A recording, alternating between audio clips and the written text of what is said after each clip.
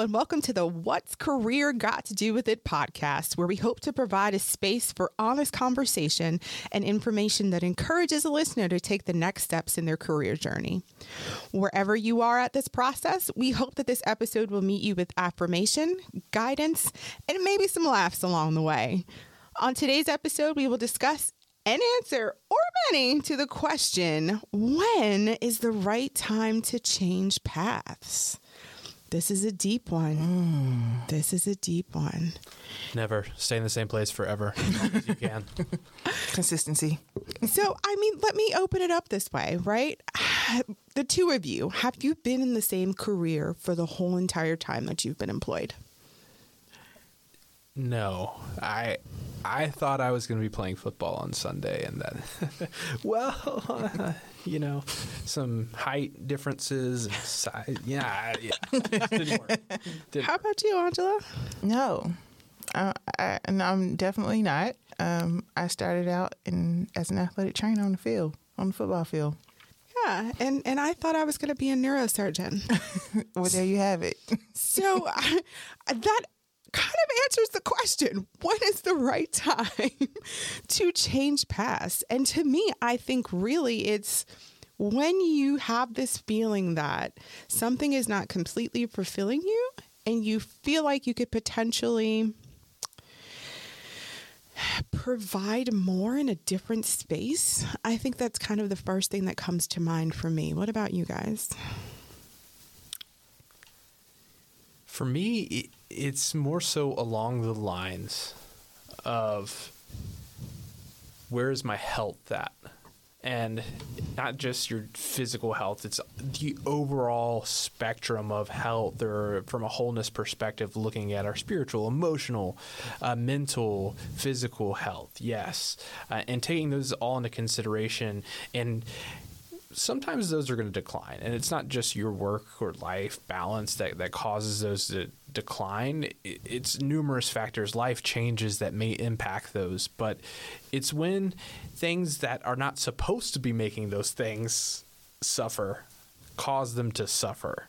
And that could be something along the lines of things that are either outside of your control or even within your control. And sometimes the best way to retake control of our health is to make a transition step. So I always think about it from that standpoint. I'm gonna lead with this as a question my mom always asks my brother and I: are you happy? And if you're not, you need to find a way to get there. And so with that, for me, it's just a gut instinct. I know that this is not right, and I got to figure out how to make it right again. And like you were saying, Rudi, finding that balance is so key. Am I drained every time I leave whatever I'm doing, or am I just tired because I worked today and I can be refreshed tomorrow and go again? Yeah, and I'm going to be honest to y'all. I'm not a fan of the word pivot. I'm not. I don't watch Friends. Sorry to everybody that watches the TV show Friends. I think there's some weird studies out there about like generational differences of when people watch Friends, and it's a resurgence of it, like 90s, whatever. But the point is, like, pivot. No, like, I don't look at it as a pivot either, and so every time I hear that question of like changing career paths and making that pivot point, I'm like, why can't we reframe this? So what do y'all think? Is there like a way to reframe that pivot? Progression. Yeah. I had a mentor once, and it was funny because I was actually on their podcast. And when I was talking about my pivot from athletics to higher education. And after it was done, my mentor said, let's get rid of that word pivot, right? So you can say you decided to explore a new journey. You've decided to experience new experiences, right? Because I think she had the same thing, a little bit of anxiety with that word pivot. So just thinking about ways to reframe it. And I think she was also coming from a place of definitely a little stigma behind women in working in athletics, and you don't necessarily want it to come across as you quit, which I didn't. It was just I had the urge to do more in a different way. So finding out the best way for me to relay that without using that word pivot. Yeah, that part. I would just say the progression, because when I look back on where I started and where I am now, there's still an underlying theme of what I'm doing. It's just different spaces, and it's spaces that I didn't necessarily think I would be in. And it's like, oh, this works. Mm-hmm. Oh, this feels right. Okay, let's go into the next thing. So that's why I say, just a progression, a evolution. Yeah, I don't like that pivot either. There's this podcast, not this one, but there is a podcast out there, and it's called The Next Right Step. And I think about it often, not because I listened to it all the way through. It was fantastic, and I've had several people give great feedback on it. But really the title for me is that reframe, the next right step. And it could be changed to like next best step or next right thing, whatever you want to do, whatever works. And I think about it from that standpoint of, all right, I don't have to think about 20 years down the road sometimes. I know we're trained to do that. What's your 5-year plan, 10-year plan? But what step do I need to take that's just the next right thing for me? And there was this maternal figure in the podcast, and everybody has that person in their lives of guiding principle, or the person that always says the thing that you need to hear. You mentioned your mentor. You mentioned we've mentioned maternal figures. I am a mama's boy, definitely, and my mom's always the person. Well, what do you need? and I hear that voice, and I think about it, and I think that is the thing that we need to ask and to do in our lives when we think about the right time to change, of those figures, those people in our lives who are trying to make us to see the things that they may see on the outside. So who are those people to you beyond just your mentor with athletics? Who are those people that are helping you to kind of decide those things? Because I want that to be clear too in this, is that we're not doing this alone, nor should we have to, unless it's something that we want to do alone. And so who are those people in your lives? Yeah, I can't not give credit to my mentors, right? But here's one thing I will say about mentors. I was definitely strategic in picking them and asking them to be a mentor. It was important to me to not seek mentors that were going to always tell me how great of a job I was doing. I had to pick somebody who, again, for me, it was important to pick somebody who I really oftentimes didn't see eye to eye with, because I needed that full perspective. So it wasn't just going to be a group of people who were telling me how great I am or what I'm capable of. That's great. But I also needed somebody to say, no, that wasn't it. And again, it was for me to continue to learn and grow. So definitely be strategic when you're building your board of directors, as it's often been called as well too. Make sure it's not your group to fluff you and make you feel happy. The point of it is to learn and grow, and those are good times and bad times as well. But I think also, in the same stretch, outside of mentors, I have my close friends, the ones who know, all the steps that I'm taking. I have my parents, I have grandparents. And, sometimes it could be a stranger where I've just had a conversation with. We were sitting next to each other on a plane, a train, or a bus, and randomly connected about something. So there's value in those small conversations as well. I'm going to coin this, the momentary mentor. Yeah. There it is. There it is. Yes, there it is. The momentary mentor. Owned and copyrighted by the Duke University Career Center. Bam. Yeah. Those people that we meet at random. What about you, Ängela? I will say yes, mentors are very strategic. I picked folks that were not in my industry, had nothing to do with what I was doing.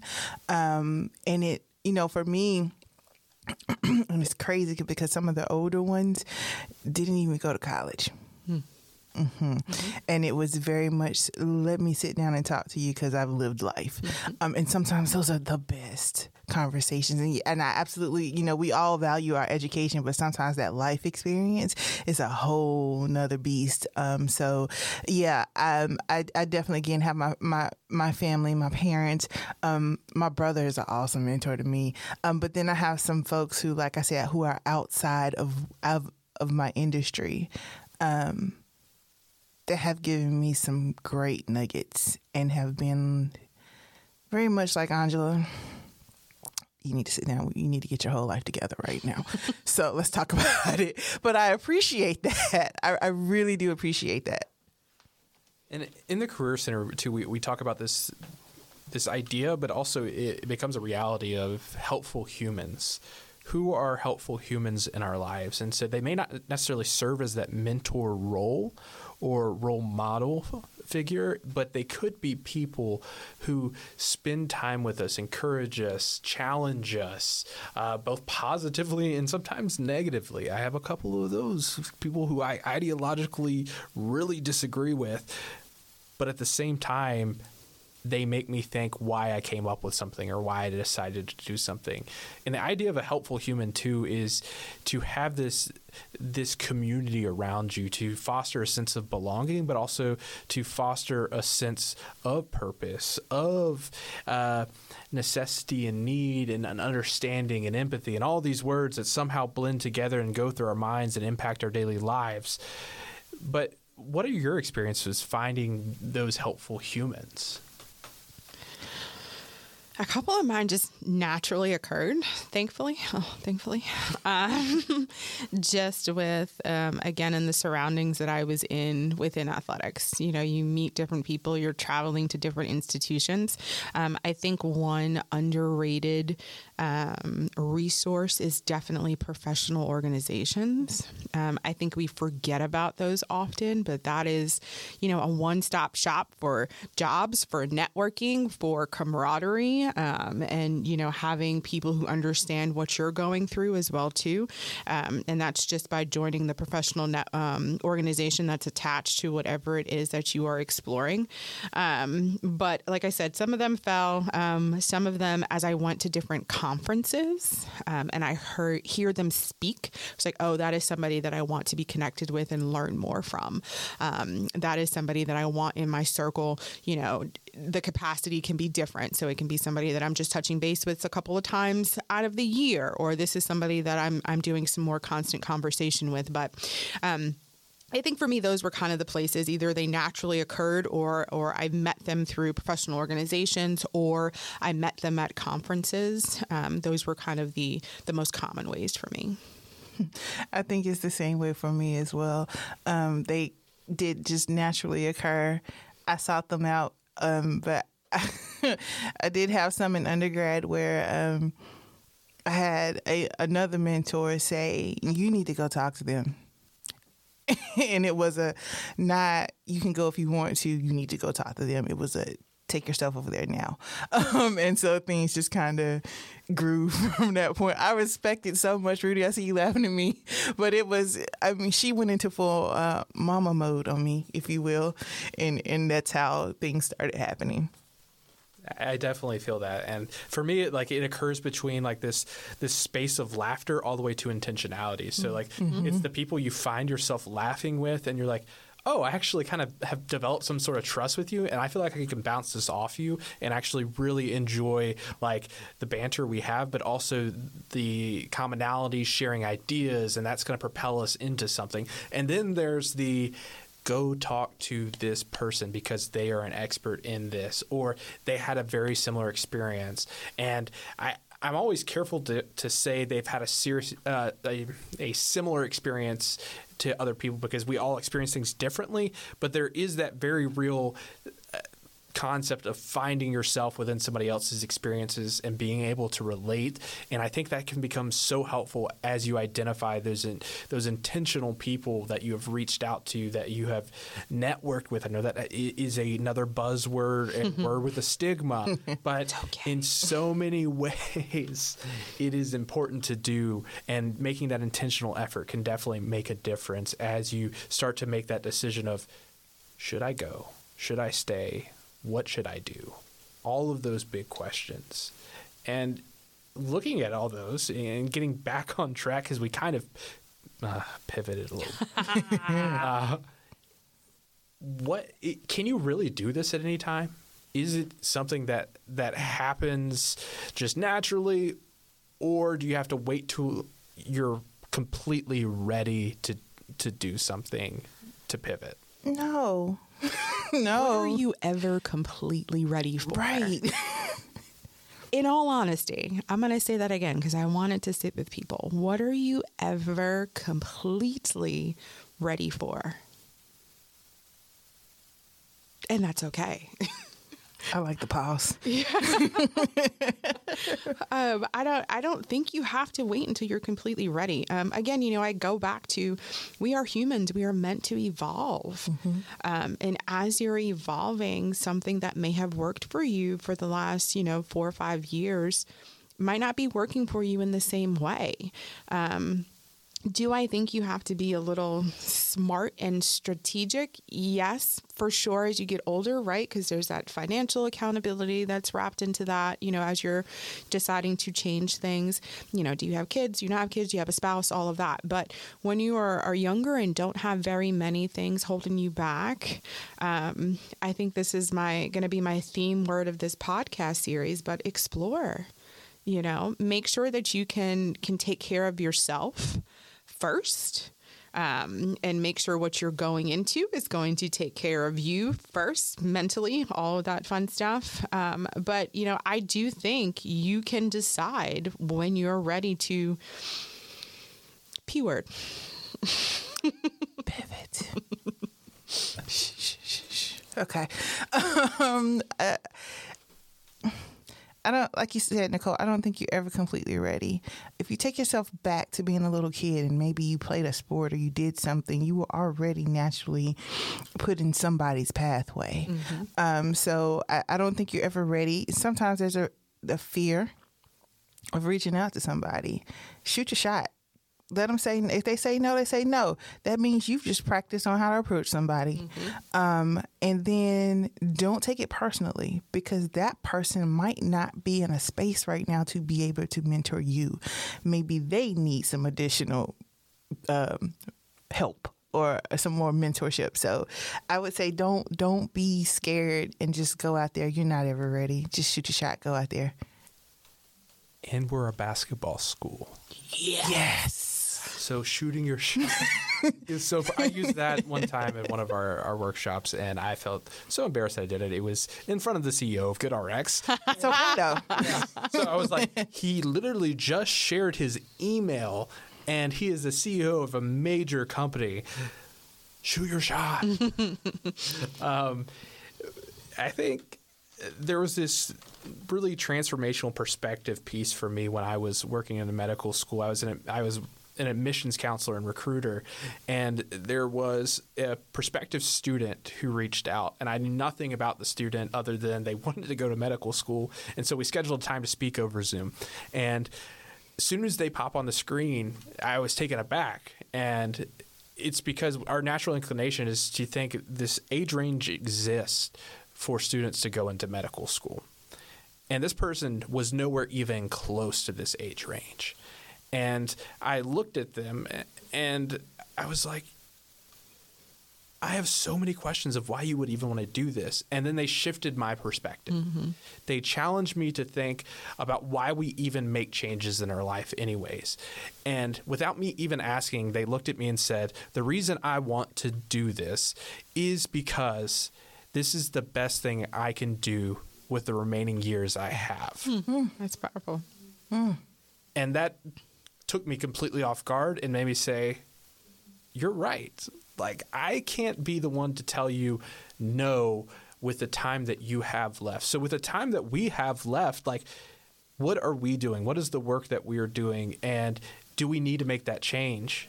Because if that story tells us anything, it doesn't necessarily matter what point we're at. We can take in other variables into consideration, yes. But if it really needs to happen and you do have limited opportunities moving forward, go ahead and shoot that shot to make that change, to take a chance and an opportunity that presents itself and see what happens. And as you surround yourself with helpful humans and mentors and establish different opportunities, I think you'll find maybe that it might work out, or you can take the next right step. Mm-hmm. There you go. Mm-hmm. So as we close today with our traditional closing,